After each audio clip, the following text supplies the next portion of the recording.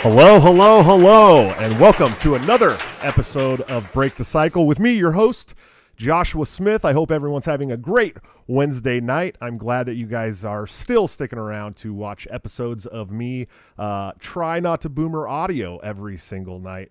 Now that we're doing more than one show or two shows a week. So it's been really exciting. But anyways, as usual, let's start off with some sponsors.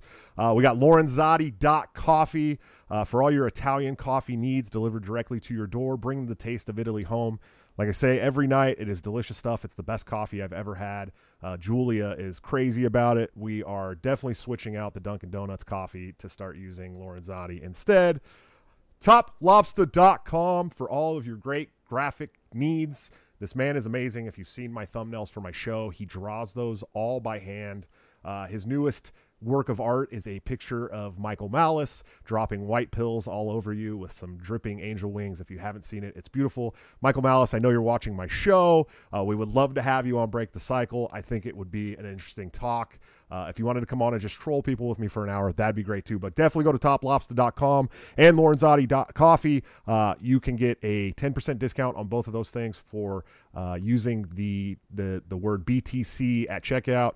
That's short for Break the Cycle or Bitcoin, if you guys haven't caught on to that yet. And also anthemplanning.com for all your emergency and crisis planning needs, whether that's for your business or independently. These people are amazing. In fact, our guest may know a thing or two tonight about Anthem Planning, but they're great. Go to anthemplanning.com. Delaware Mises Caucus people. They're doing a job that the government would love to take from you for a much cheaper price and probably way more efficiently. So anyways, on to the show. Tonight we have a great guest. She is the owner of Anthem Planning. We just talked about this.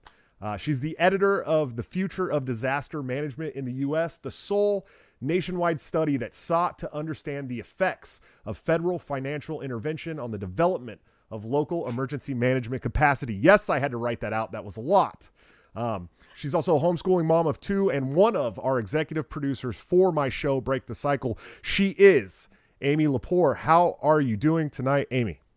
I'm excellent, Josh. I'm glad to be here. Thanks for having me on. Absolutely. Thank you so much for coming on. It's, one of those shows that I was really excited for. You guys are big supporters of the show. You're doing great work in Delaware. You're doing great work personally with your business. So I'm excited to kind of delve into some of this stuff. Now, you're obviously a lot smarter than I am in these subjects and probably other subjects too. But can you tell us a little bit more about your background in depth? What led you in the direction you've gone concerning disaster management in the U.S. and more importantly, the study that you did? Yeah, absolutely, Josh. And thanks for asking. So my background is primarily in emergency services at the local government level. My career spanned emergency management roles, emergency medical services, and then administration generally in local emergency services. And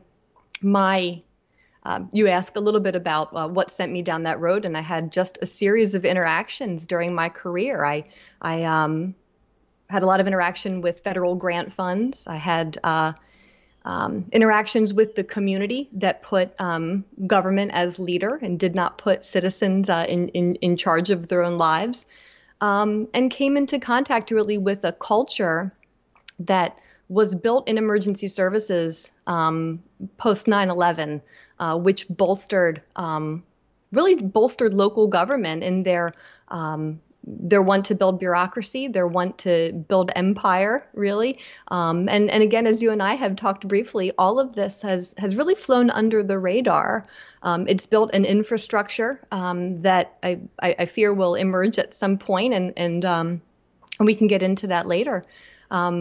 but my experience working in local government led me to really to go back to school to have the time to research in depth and to be able to answer the questions that I was seeing. So I ended up going to University of Delaware to study for a bit and studied public policy primarily with a focus on emergency services and more narrowly disaster management and how local, state, and federal relationships, how they were dictated by the federal grant stream, and what the implications really were for local government, because I was seeing it every day in my own work. So you asked a bit about the study. I was curious to know from the kind of local bureaucrat perspective of an emergency manager, which I had been at one point in my career. So I wanted to poke around at my colleagues and to ask them some questions about how they interacted with federal grant funds and what the utility of those grant funds were. Because recall that they are coming from the Department of Homeland Security. So backing up just a bit, I was working in emergency services at a time when FEMA had been subsumed by Department of Homeland Security. And so FEMA turned from a focus on all hazards, disaster preparedness, so focusing on things like hurricanes and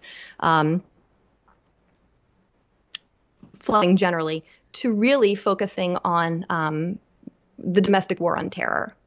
And so there was a turn post 9/11 in local government emergency services that focused those personnel internally in this country, the big see something, say something mentality, a mentality that bolstered those kind of low-level bureaucracies and empowered them with a mission that is probably not appropriate for local government to undertake, because at the point where you are funding those positions in local government with federal dollars, those are essentially agents of the federal government executing their domestic war, essentially.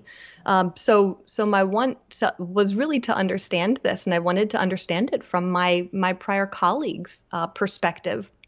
So the study went nationwide to nearly every county that had a publicly discoverable email address, 2,138 counties at the time, I believe.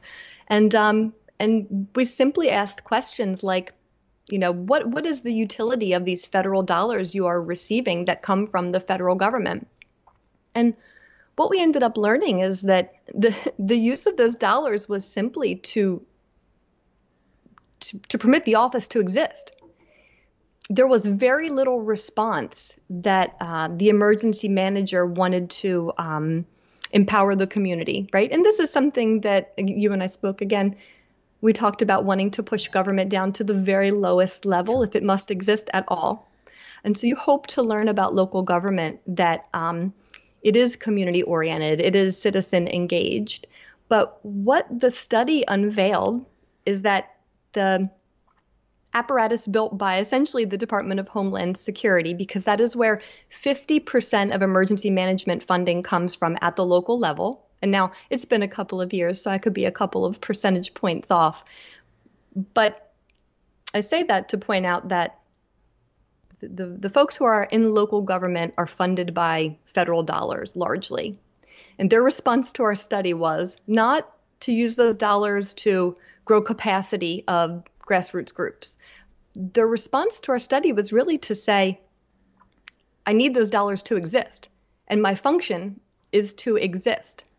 They agreed that they were dependent on federal dollars for their mere existence. They agreed that they would not have the equipment, training, or manpower to exist absent those federal dollars. And so there's some implications now because, again, most of this ramping up. Now, FEMA had been centralizing for a number of years, but most of this ramping up was with post 9/11 war on terror dollars filtered through the Department of Homeland Security. And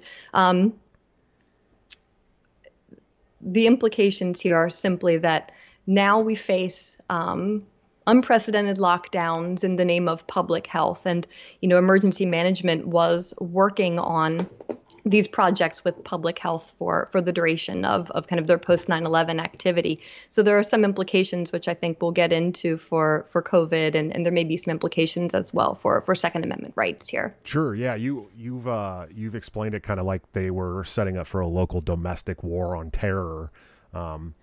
How do you think that has affected the COVID? Do you think that municipalities and local government and more importantly county government, I mean, are they really at the whim of the federal government because of these dollars, because of this DHS? I mean, how does that work? So at the whim of is the best I've heard it described. Yes. So I did something right. So and I did not go into the study or into any of the writing knowing that, but I had a gut feeling. And the response was that not only are they dependent on those federal dollars, and so for me this is the most striking part.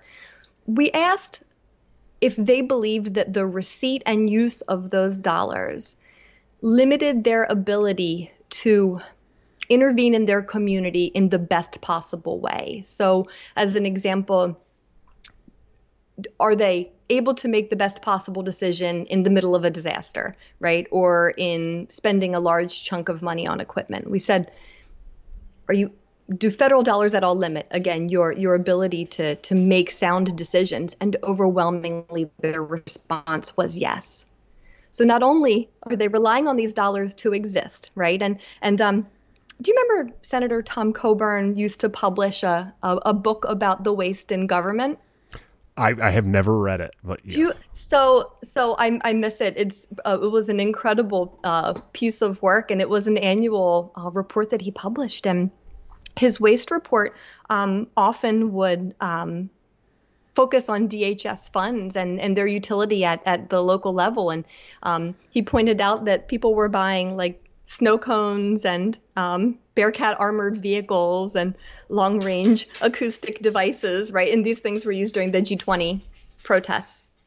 So the usefulness of these dollars at the local level really, again, expanded equipment and supply into kind of the war on terror realm, but rendered the local governments dependent on federal dollars for their existence. And you and I both know, once a bureaucracy exists, it is loath to make itself smaller or to ever go away.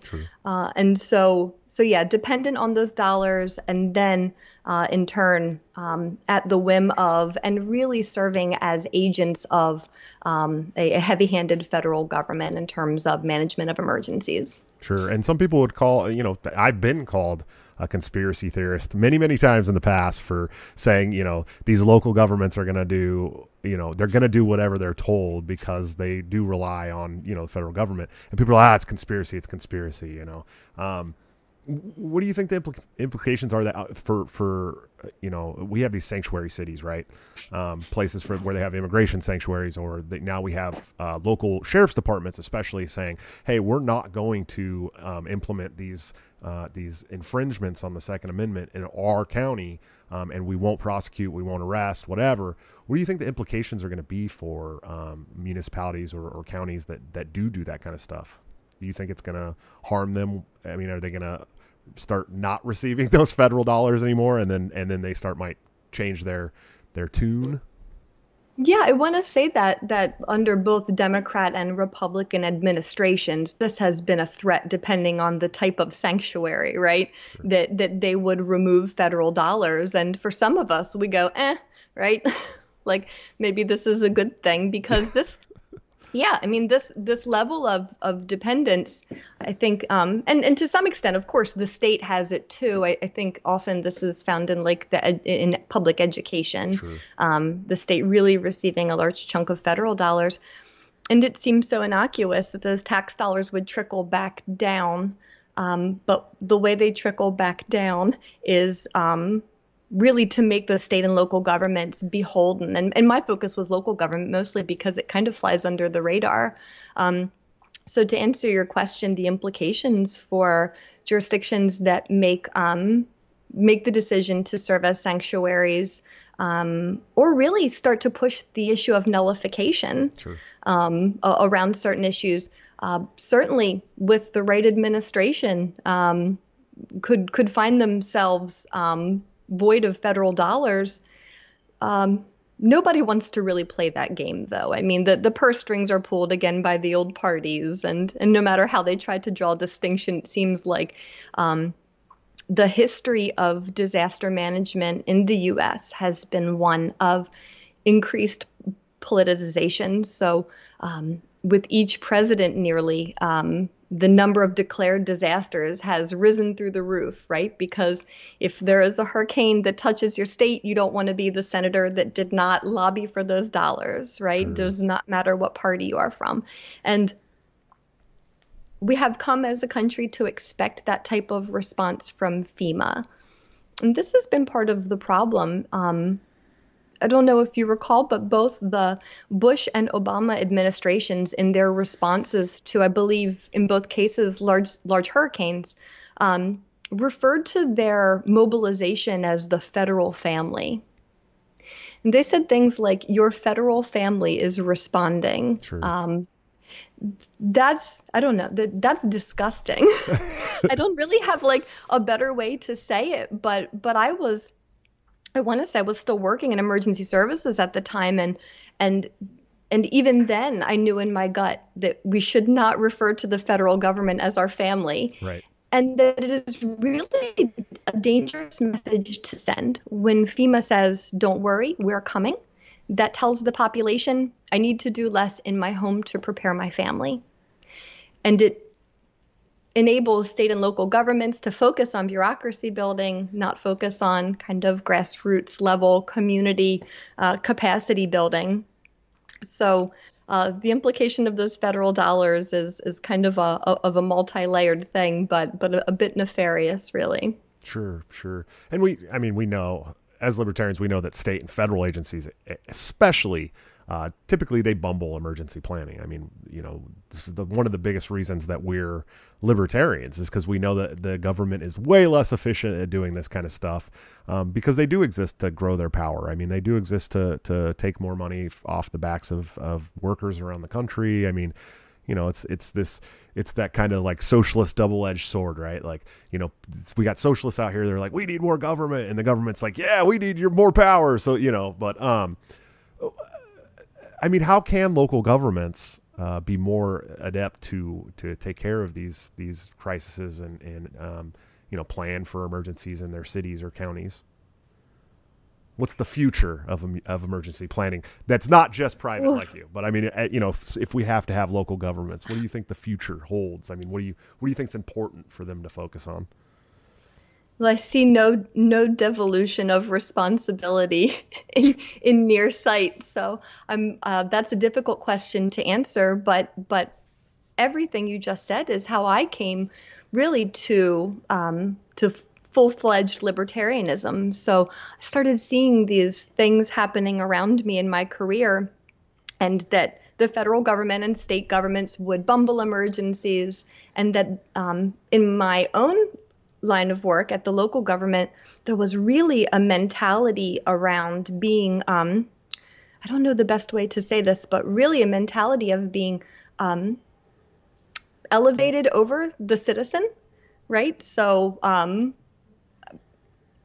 and it's really a hard thing to pin down, and I don't have any data to back this one up, but I do think that the post 9/11 influx of money and a focus on turning towards kind of tactical planning and SWAT teams at the local level and everybody wanting to get geared up, I think that has really caused a cultural problem in local government. And so maybe a positive move for local government would be to kind of dial some of that militarism back. Sure. And focus. But really, to answer your question, and the way that I kind of came about all of this is I was digging around in research, and I came upon a place called the Mercatus Center. Are you familiar with their work? I'm not, no. Yeah, so they are free market and to some extent kind of Austrian economics focused Research Center at George Mason, and they have a series of scholars there who write solely on disaster management and how it can be done by communities. So, of course, I believe that the best way to manage disaster is in your house, and then with your neighbors, and then with your community. That is probably the most effective way it can be done. But unfortunately, I think that FEMA has sent the message that they will respond into communities with dollars for your small business and with money to help if your house floods. And Josh, there are insane stories of things that the federal government has kind of paid for at the local level, in terms of emergency management. And at the very end of my career, they were looking at beachfront homes in hurricane-prone areas and million-dollar homes, but FEMA would pay to put the hurricane shutters on the windows. My dog is walking behind me. I'm so sorry. That's okay. But there is some really say hi, Libby. Looks like a good girl. Looks like a good girl. She is some insanity around what they're willing to pay for, and this is not this is kind of separate and over and above the kind of DHS filtered funding. Sure. But FEMA will pay for your hurricane shutters on your $1 million home. FEMA will buy out a homeowner who gets the wrong kind of bug underneath their house because it's a protected species, right? They'll buy out whole neighborhoods for this type of thing. So they have really sent a message to the population that they will respond into communities. And despite what we know, right, that they kind of bumble it, and the private sector can do it better and nonprofits can do it better, there really is still kind of, I think, that belief that there's a safety net. And I think what I walked away from my career with that was the hardest was in 2000, and I want to say it was 2010, it was Tropical Storm Lee came through a very small town where we are from and devastated the entirety of the main street, devastated small businesses, and devastated homes. And my work was to work with those homeowners to kind of let them know what to expect next, and having to explain to some of them that they just didn't quite meet the threshold of having the federal government be able to kind of pay them off for their damages, and knowing that some of their neighbor was able to meet that threshold, or that a business could not get a loan, but government was able to receive some public assistance for street clearing. And so it's really easy to think in terms of like dollars and organizations, but these are like people's lives. Sure. These are individual business owners or homeowners, and having to tell them that what they believed would happen, because it happened other years, because this was a flood prone area, that they believed that someone was coming to save them, and because of it, I think there is a lack of preparedness in homes. Sure. Yeah, absolutely. It sounds like FEMA's kind of like the crack dealers, the first one's free, and then we'll be there for you anytime you need us, baby. Don't worry, we're going to be there. Definitely what it seems like. It's a little bit like that. So a really good example of kind of first one's free is my dog. A good example of that is snowstorms. So FEMA will pay for your snowstorm. So if you have to have roads cleared, if you meet a certain threshold, if you go like more inches of snow than you got the last time, they'll pay for it as long as it's a record-breaking snow. And so here are local governments not preparing in their coffers for really small-scale response. Sure. Why should the federal government pay for clearing your county roads? It makes absolutely no sense, but it absolves local government of any of the responsibility really to plan for these things. Now, of course, there are jurisdictions who do a good job, right, or better job than others. But overall, the response has been to rely on the federal government for clearing the snow off of your roads, really, or putting your hurricane shutters on your beachfront house. Yeah, not here in Iowa, though. I mean, we're ready. We're ready for the snow here in the Midwest for sure. Yeah. But I've definitely seen lots of examples of this. I mean, the California fires, obviously, the cold front that hit Texas recently. I mean, Texas was just like, what do we do? What do we do? You know? So I can definitely, I could see that. Apparently, someone in the chat said that my crack dealer analogy got a little creepy. I apologize for that. But yeah, I've definitely seen some. I've seen some examples of that in my lifetime. But can you give us some more examples? Where, I mean, Katrina obviously was a big one. What are some other big examples of that? Do you know? Yeah, so the benchmark events that came after 9/11 are when really this message was in play, that the bureaucracy for disaster management in the country was kind of bloated and ready to respond and could handle. Obviously, Katrina comes to mind, where the government response was a failure, but there are highlights from the private sector and their ability to mobilize quickly and respond. And the same can be said for another benchmark event would have been Hurricane Sandy, right? Which devastated kind of a different area of the country. And the most interesting things that I always kind of pull out of those lessons are the times when you hear the stories of government holding up private sector mobilization, right? So Walmart and Target send trucks in with bottled water, and somebody holds them up because they can't get in, and the roads are closed, and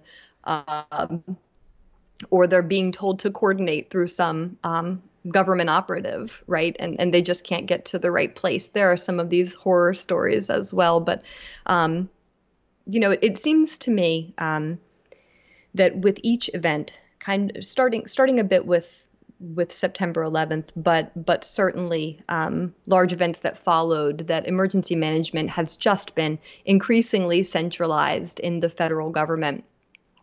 It has been so bad that the federal government itself has seen the error of their ways, and so they make somewhat feeble attempts at reconciling the local and state role. One of their attempts is called a whole community approach. And the intention of the whole community approach, as it is written in FEMA doctrine, was really to place upon the local government agents the responsibility of bringing in other sectors. So bringing in the private sector and bringing in nonprofits. And the existence of the program, right? The existence of that doctrine says that they know, right, that centralization has not increased effectiveness or efficiency of this country's ability to respond to disaster. But that they then charge government personnel with divvying out a little bit of power to the private sector to make them feel good is a little bit of a slap in the face to the incredible private sector response to disaster. So one of the things I have been thinking about lately is you have probably heard the term, public-private partnership around the idea of the COVID passports. Sure.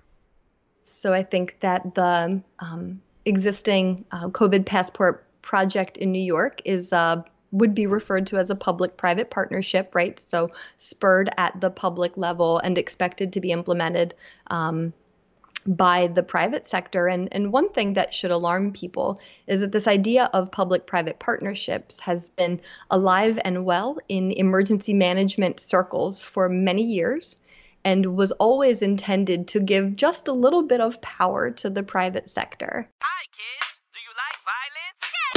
Are you sick to death of pussyfooting around the truth while being constantly fed lies by news and big tech tyrants? If so, then come join me, Dan Smots, on The System Is Down, where we get weird, have fun, and dig into all the dangerous taboo topics like conspiracies, politics, religion, culture, current events, and everything your family just prays you don't bring up around the Thanksgiving dinner table. And I know that reality is scary to some people, so if you're easily offended, just ignore this and go back to making cat memes or whatever. But if you're ready to change the world for the better, come join me on The System Is Down at tsidpod.com or wherever you get podcasts. That's tsidpod.com, because the system is down and truth is taking over.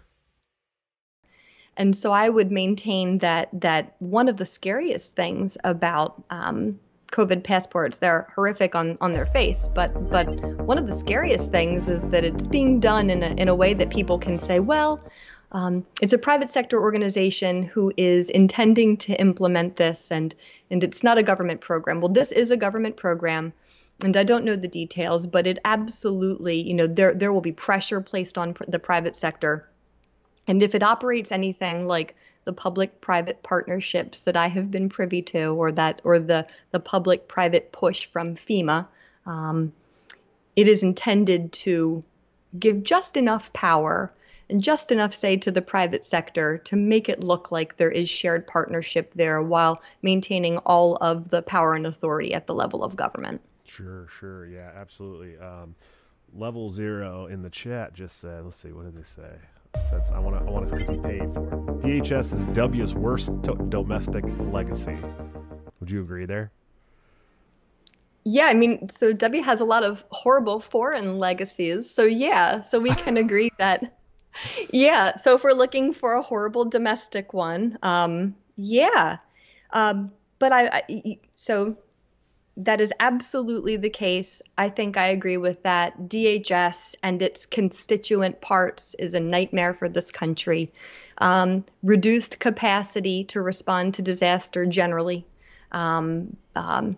Not in terms of dollars, right? So I have I was looking at my old notes, and really only 10 years after September 11th and the implementation of Homeland Security, there was $35 billion spent on just extraneous equipment for local governments. That's those Bearcats and snow cone machines and tactical gear and, cool dude stuff, right? So yeah, I mean, the implementation was horrible. The concept is unbearable.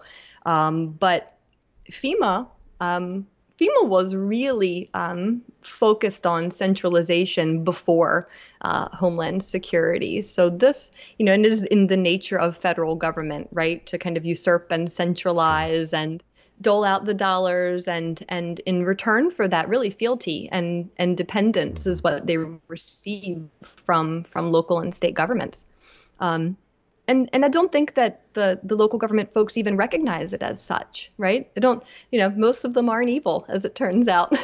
They're pretty good folks, and they don't even know that they recognize it as really operating as agents of the federal government under local cover, and really kind of fealty and reliance on the federal government to execute a job that is best done by community. Sure. I want to go back to something you said just a minute ago about the public-private sector alliance thing going on here. What I've noticed, which I've talked a lot about this with people who are like, if we were to abolish, the welfare state, let's say the welfare state, okay, nobody in this country is charitable enough to want to take care of these issues. And my response is always that, like, I think it's some absurd number, like 80% of private charities that try to open in the market are basically regulated out of the market in the first year through bureaucratic red tape. And meanwhile, we have things like the Red Cross, and I mean, just let's throw out some other ones, Susan G. Komen. We have these things forced down our throats that have like an 80% overhead, right? Or more. And so when a crisis happens, like something in Texas or one of these big hurricanes or something like that, it always seems like they're like, oh, well, we got the Red Cross on it, and then the Red Cross shows up with styrofoam boxes that have like 3 little tiny pieces of food to give people. And everyone thinks, well, that's the private charity. I mean, these things really work in tandem with the government already, right? I mean, Red Cross, stuff like that. I mean, the ones that the government is forcing down our throats, I mean, they're really already almost part of the government at this point, right? I mean. So I cannot speak to the funding stream of the Red Cross, and this is not just with regard to disaster response, but nonprofits adjacent to government generally are funded by government. Sure. And I think that, nonprofits are, if they try to kind of do an honest job, they're often pushed out of the market by government capabilities, right? And so I'm thinking right now of like more of a social services organization, right, who kind of responds in to assist families, maybe who are after disaster in need of supplies. Most of the adjacent nonprofits, no, most is not fair. So many of the kind of adjacent nonprofits who work closely with government do receive in some form government funding. Absolutely. It's not the case for all of them, but it is absolutely the case that. So there's also something around the seat at the table. So I'm not familiar with the funding streams of the Red Cross, but the Red Cross does have a seat at the table with kind of the big guys in government, right? So when you pull together your staffing for an emergency at the local government level, you do that in something called an emergency operations center. And that acts as a nerve center for disaster response in a local community. And you pull in your emergency manager, your EMS chief, your public health officer, your DPW guy, your Department of Public Works guy, someone who can speak to kind of roads clearing, and you pull in your Red Cross folks, right? So they have a seat at that government table. So they have a voice that even a small nonprofit operating independently won't have. And the other thing that goes on in a room like that, which pushes out community, if you think about something like a hurricane where there is extensive damage in neighborhoods, and there are businesses and homes that need to be salvaged quickly because there's water damage or there is unsecured items, right? Because your windows are blown open and your doors blown open. Those government officials working in tandem with the elected officials in that local jurisdiction tell the homeowner or the business owner whether or not they can go back into their home. And they do so based on some perception of safety, but that is the extent to which they have command of a local jurisdiction and really command of how people are able to operate in their own lives during disaster. Sure, absolutely. So that's a lot of really great information, but all of this stuff that you've done, this road that you've gone down, your delve into emergency management and crisis management and local government and how FEMA works and everything, it's led you to the Libertarian Party, right? You're now working with the Mises Caucus. You are the state coordinator for Delaware, I think, right? I am one of three. Yeah, one of three state coordinators. I started with the Mises Caucus back in 2017 when there was about 50 of us in a Facebook group, and we had no state organizers. And I traveled to 40 states with the Mises Caucus target on my back. So it's really beautiful for me, especially, and I know especially even more so for Michael Heiss and Jeff Douglas and these guys who have worked their asses off to build this thing. To see that there's so many people involved in every state. I mean, I think we have 48 states organized now. What's going on in Delaware? I've been seeing the pictures. You guys are a growing group. You have a wonderful meme maker in Dave Casey who will be on the show, I think, next Wednesday. He's one of my favorite guys in this whole movement. Dave Casey, if you're out there, I love you to death. You're amazing. I'm a big fan. But you guys are really doing well there. Can you talk a little bit about what's going on in the Delaware Mises Caucus? I would love to. It is my current favorite topic. So I want to say in very early January of this year, Dave and I were speaking, and we spoke with Michael Heiss. And, Dave had been wanting to ensure that a measurable caucus got up and running in Delaware. And he and our partner state coordinator, Chris Velrath, were starting to rally people. And we started to recruit, and we started to talk to like-minded folks. A series of people had worked with us on the Jorgensen campaign, and there were some head-scratcher moments, and walked away going, okay, well, where are the like-minded people that we can kind of pull from? And the caucus was in early January really measurably didn't exist. It was 0 active members. And I think I onboarded our 22nd member late last week. Nice. And Everyone is with varying levels of engagement, but we have a core leadership team that works harder than any other group of people I have ever met. I have had, several jobs in my career, and I run a very small business now, and we hustle, but these people hustle harder. And so the colleagues of mine on the Mises Caucus kind of leadership team, you asked what we've done. In a matter of about 4 or 5 weeks, we stood up a mechanism to respond to legislation, both kind of with public comment, as well as in writing. We've stood up with a very active Twitter and now a Facebook page. We have held community cleaning events. I saw those pictures, by the way. I was very happy. Yeah. And really what we have been most successful at is to stand up a way to organize ourselves and to focus on kind of project management work in a way that works for us. And that has led to, again, standing up the capacity to respond to legislation. And we've made a bit of a name for ourselves here in Delaware already in just maybe 10 short weeks, right? We're being invited into coalitions all of the time. Our people are busy every evening doing something, and it's gotten pretty crazy. We hope to run a couple of candidates for board positions at the convention in June. And I mean, the work is incredibly expansive. We are, working on documentaries right now. Have a couple big secrets, but really, I am surprised every day at the work ethic.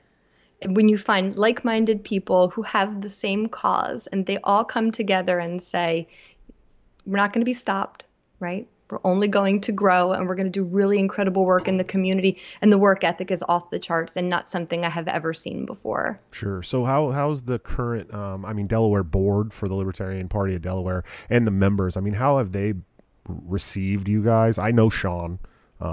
Personally, I've had lots of conversations with him. And I know he's been in the past somewhat sympathetic to the Mises Caucus. I'd imagine he's pretty stoked to have more help in Delaware, as it used to be like 5 people in a living room. So I'm pretty sure that he'd be pretty stoked. But how have they received you guys? Have they been pretty happy about it? Yeah, well, you're spot on. Sean has been incredible and continues to be supportive. I think, there is always trepidation around growth. So we are at 22 members now, and I want to say the bulk of them are new, right? So we have not just recruited internally, but we are bringing we have brought, Republicans have changed their registration, Democrats changed their registration, people who are small L's are big L's now. And I think there was some trepidation around the pace of growth. And I think that when you build something, as the current board has done, when you spend your life at it and you build it, that there is, of course, concern when new folks come in. Especially, the rhetoric of the caucus is incredibly strong because we are motivated. Sure. But in Delaware, we seek partnerships. Our members are not just active in the caucus, but fill out nearly every committee and work group that can be filled out on state and county boards. Good. So we are working side by side with non-caucus people all of the time. So I hope that the trepidation passes. I hope that we are increasingly seen as partners, and that we are able to kind of continue our good work. Sure. Yeah, I agree. And I think you guys have a good state for it. And I think the people in Delaware, prior to the growth of the Mises Caucus, like I said, I think they were good people. Sean, especially. I know that David Hines also came from Delaware before moving to like Idaho or something. And he's one of the board members of the National Mises Caucus. So they didn't hate him. I doubt they hate Dave. Dave's an unhateable person unless you're a fakertarian at this point, I think. Yeah, that's great to hear, man. I really am very, very stoked to hear that, because, like I said, I've been good friends with Sean for several years now, and so it's good to hear that there's not a whole lot of fighting in that state. It's not like Nevada, where the Mises Caucus is basically going to have to get about 60 people and walk into the convention and be like, no, no more. You know what I mean? You guys can't have this anymore. It's over. So it's nothing like Nevada. Yeah, I'm glad to hear that. And I didn't think it would. I know like I said, I know at least 3 or 4 of the Delaware members. I've done when I was running for chair last year, I did a Skype call with all of them, pretty much every member of their board. And, they seem like really good people. So I'm glad to hear that there's not as much friction as there is in some other states, but you also, you guys have a pretty good, all the Delaware Mises Caucus people that I've talked to over the last several months, even some of the newer ones, you guys all seem pretty level-headed, and it's not like you guys are going in there fighting to take the party away from people. So I think that's a good thing. Let's talk a little bit about homeschooling. Because for those watching, everyone knows I have 6 kids that live with me, a grandchild that lives with me. 2 of them are infants, 1 child who doesn't live with me, unfortunately. And we, when we first got the kids, they hadn't been to school in several years. So we put them in public school, but they were having to be homeschooled while in public school with a laptop, and they needed help. One of us had to stay home every day. And so it's something that we throw around, if it's, if the podcast does good, and it is doing good, and I still have my job, then we may go back to homeschooling and letting Julia homeschool our children, because we think they would do better. But I mean, how's it go for you guys? Is it harder? In Iowa, it's very easy to homeschool. They don't have any weird regulations or laws. You just say, we're homeschooling our children, and they don't do anything. Is Delaware the same? Delaware is the same. We are incredibly lucky. For all of Delaware's faults, this is not one of them. We are able to homeschool our children. We are able to tune our curriculum and our content to build on kind of family culture and what the unique needs of our children are and what their unique interests are. So we are not necessarily unschoolers, but we certainly permit some latitude for the kids to figure out what their interests are. And I say kids, so we have one that is traditionally school-aged, right? Reagan is 17 and is in her last year of high school right now. And then our little guy is 4. And so he is kind of that pre-K age where we are starting some kind of nominal academics. Nice. Yeah, I think it's great. I really do. Do you guys have you used any of the Ron Paul curriculum though? That's the important question. Mm-hmm. So I actually, I think that we will with our son.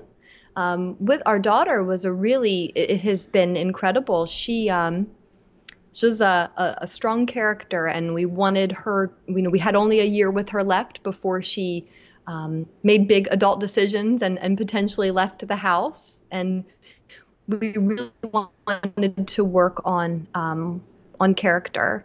And I think we did not use a curriculum with her. We asked her interests, right? And we then offered to her some of ours, and each Dylan and I have taught courses to Reagan and worked alongside her. And as she did things like work through the Maps of Meaning lecture series that Jordan Peterson is so famous for, which has been a kind of a corner piece really of our family life. We wanted her to leave our home with an appreciation for his work and his message. Reagan's gym classes, CrossFit at least twice a week, right? We want her to work hard, not only mentally, but physically as well. We have kind of imposed upon her the rigors of adulthood in this last year, and some benchmarks to meet and some tests to pass as she kind of encounters young adulthood and really absent the ability to homeschool, and absent being in a state like Delaware, which has kind of permissive and accommodating rules for homeschooling, we would not have been able to do that. But I think that we will probably use the Ron Paul curriculum for our son. It's really good. It really is. There's some really good stuff in there. I think that's something that should we go that route, it's definitely something we'll be using as well. But what you're saying is that you let the Red Skull teach your children. I guess you haven't been on Twitter lately. Have you noticed this? I am. We've already ordered our T-shirts. Hail Lobster. Hail Lobster. Oh, that's right. We were talking about it in the Patreon chat. I totally forgot. For those of you who don't know, we have a Discord server chat with all the patrons in there. It's pretty cool. I enjoy it. It's not as crazy as some of the other ones, but I think we got about 40 people in there or something now, so it's going pretty good. So what's next for you, Amy? I mean, what are you going to do next? As far as you're talking about trying to get some board positions in Delaware, emergency crisis, homeschooling. Are you going to be running for any of those board positions, or maybe public office? That's an excellent question. I anticipate that I will probably run for a board position, but those conversations are still kind of in flux. So that will be a hard one to answer right now, although I do absolutely, I will be running for some officer position. What's next for me? So our business is making a little bit of a strategic turn. The bulk of our work right now is in large scale project management, and my business partner / husband is an RF engineer. So we are focused kind of on technical work, but I like the human side of things very much. I like working with people. And something that we excel at is really working with organizations who struggle to bring their people to new technology. So that's kind of our sweet spot. So I think we'll be making a little bit of a strategic turn with Anthem toward potentially working with other small businesses that are merging technologies and have to onboard their folks with new technology. And so kind of where growth in technology and human psychology meet and where there are issues that flare and ways that you can plan and prepare for those will be a sweet spot for us, and a place where we'll seek to kind of make this strategic change in our work. So that's probably the next big thing. Nice. Other than that, I got these kids and these dogs and other creatures, and I know all about having these kids, man. Mm-hmm. Trust me, I know all about it. And we will be able to also be having these dogs soon. Now that the snow's gone, we can talk about getting a puppy. The kids, I paid the pet rent. You know what I mean? I paid the deposit for a pet, and we still don't have one. So I think I got to get these kids a dog. But that's a lot. It's a lot to take care of. You know. It's a whole lot, but they do add something that would be missing without them, for sure. I agree. So why don't you tell everyone where they can find you at? Yeah, so as you pointed out earlier, I do not have a Twitter account. I'm on Facebook, and you can check out the company at anthemplanning.com, or you can catch us at the Delaware Mises Caucus as well. Yeah, absolutely. The Delaware Mises Caucus on Twitter is kicking butt, though, so... You know. Yes, our Twitter team kicks butt for sure. I love it. It's quickly becoming one of my favorite Mises Caucus Twitter accounts. Definitely up there with Connecticut, who's been really good too, and several other states. But awesome. I really appreciate you coming on. This was a great talk. I learned a ton. I hope the people that watch this definitely have learned a ton. But we appreciate you. Thank you for the support of the show. You and Dylan both becoming executive producers through Anthem Planning. Go check out anthemplanning.com, especially if you're a business owner, right? That's the most important thing, right? Business, crisis, and emergency. But you guys do all kinds of stuff, right? I mean, it's not just... Yes. Yep. All kinds of stuff for sure. And Josh, thank you so much for having me on. You are also doing incredible work, and we are very proud to support you. Well, I appreciate you very much. Thank you. And you guys have a wonderful night. Yes, you as well. Take care. All right. Another episode in the books. Amy is amazing. She is very, very, very smart. It was almost hard for me to keep up, which isn't hard to do because I'm not the smartest guy in the world, but that was a great episode, man. I really enjoyed it. I hope you guys enjoyed it too. Let's talk about sponsors before we head out. Lorenzotti.coffee, of course. All your Italian coffee needs delivered directly to your door. TopLobster.com. I need to make it very clear that he's not just a sponsor on the show anymore. He is like my partner in this endeavor. He's amazing. He has made the brand so much better than I thought it could ever be. Give this man your money. For Lorenzotti and Top Lobster, you can use BTC at checkout to get a 10% discount. And of course, executive producers and sponsors of the show, Anthem Planning, anthemplanning.com, who is owned by our guest tonight, Amy Lepore, doing great work in emergency planning and crisis. Use them for all of your emergency needs. I want to talk to you guys a little bit about the Patreon. I put out a post this week asking you guys to sign up for the Patreon if you could find it in your hearts. I gave some long story, but I do mean it. This thing means the world to me because it's kind of giving me back some of my life with my children. So if you have the opportunity to go to patreon.com/breakthecyclejs and sign up for any tier there's some cool stuff, cool swag you can get. Obviously, the $5 tier and above gets you into the Discord chat server, which has about 40 people in it right now. I always try to ask the Discord chat what questions they'd like to hear from guests before the show goes live. So lots of cool perks. So if you guys wanted to sign up, I would be forever grateful, obviously. And so would my family. But yeah, what's coming up next? We have the schedule there. Next Friday, this coming Friday, is Spike Cohen, 2020 Libertarian Party vice presidential candidate, also the host of My Fellow Americans, Muddy Waters for Freedom. And then Tuesday, we're going to have the great Ace Archist on. I am so stoked. This man is quickly becoming one of my favorite voices in the liberty movement. He's amazing. He just started a podcast called Serp Gang that is not political. It's actually very, very funny. I think you guys would like it. Check it out. I think they just put their first episode on Spotify is where I listen to it. It's pretty good stuff. So, yeah, that's it for tonight. I appreciate you guys. I will see you on Friday for the Spike interview. But until then, don't forget to break the cycle.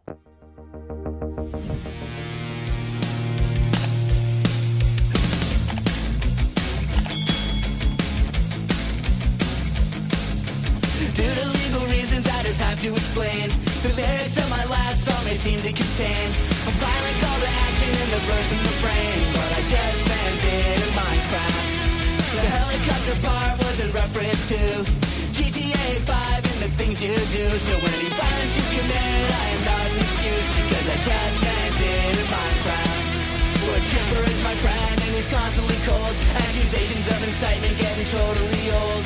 Make your own choices, yeah, you have control, because I just meant it in Minecraft. Obviously, I would never advocate force, unless there's due process and a trial, of course. And if you're convicted, we will make you a corpse in Minecraft, just in Minecraft. You're nothing on me and you know it. No product dinners cause you're closed to COVID. Holy shit, I think I'm a poet.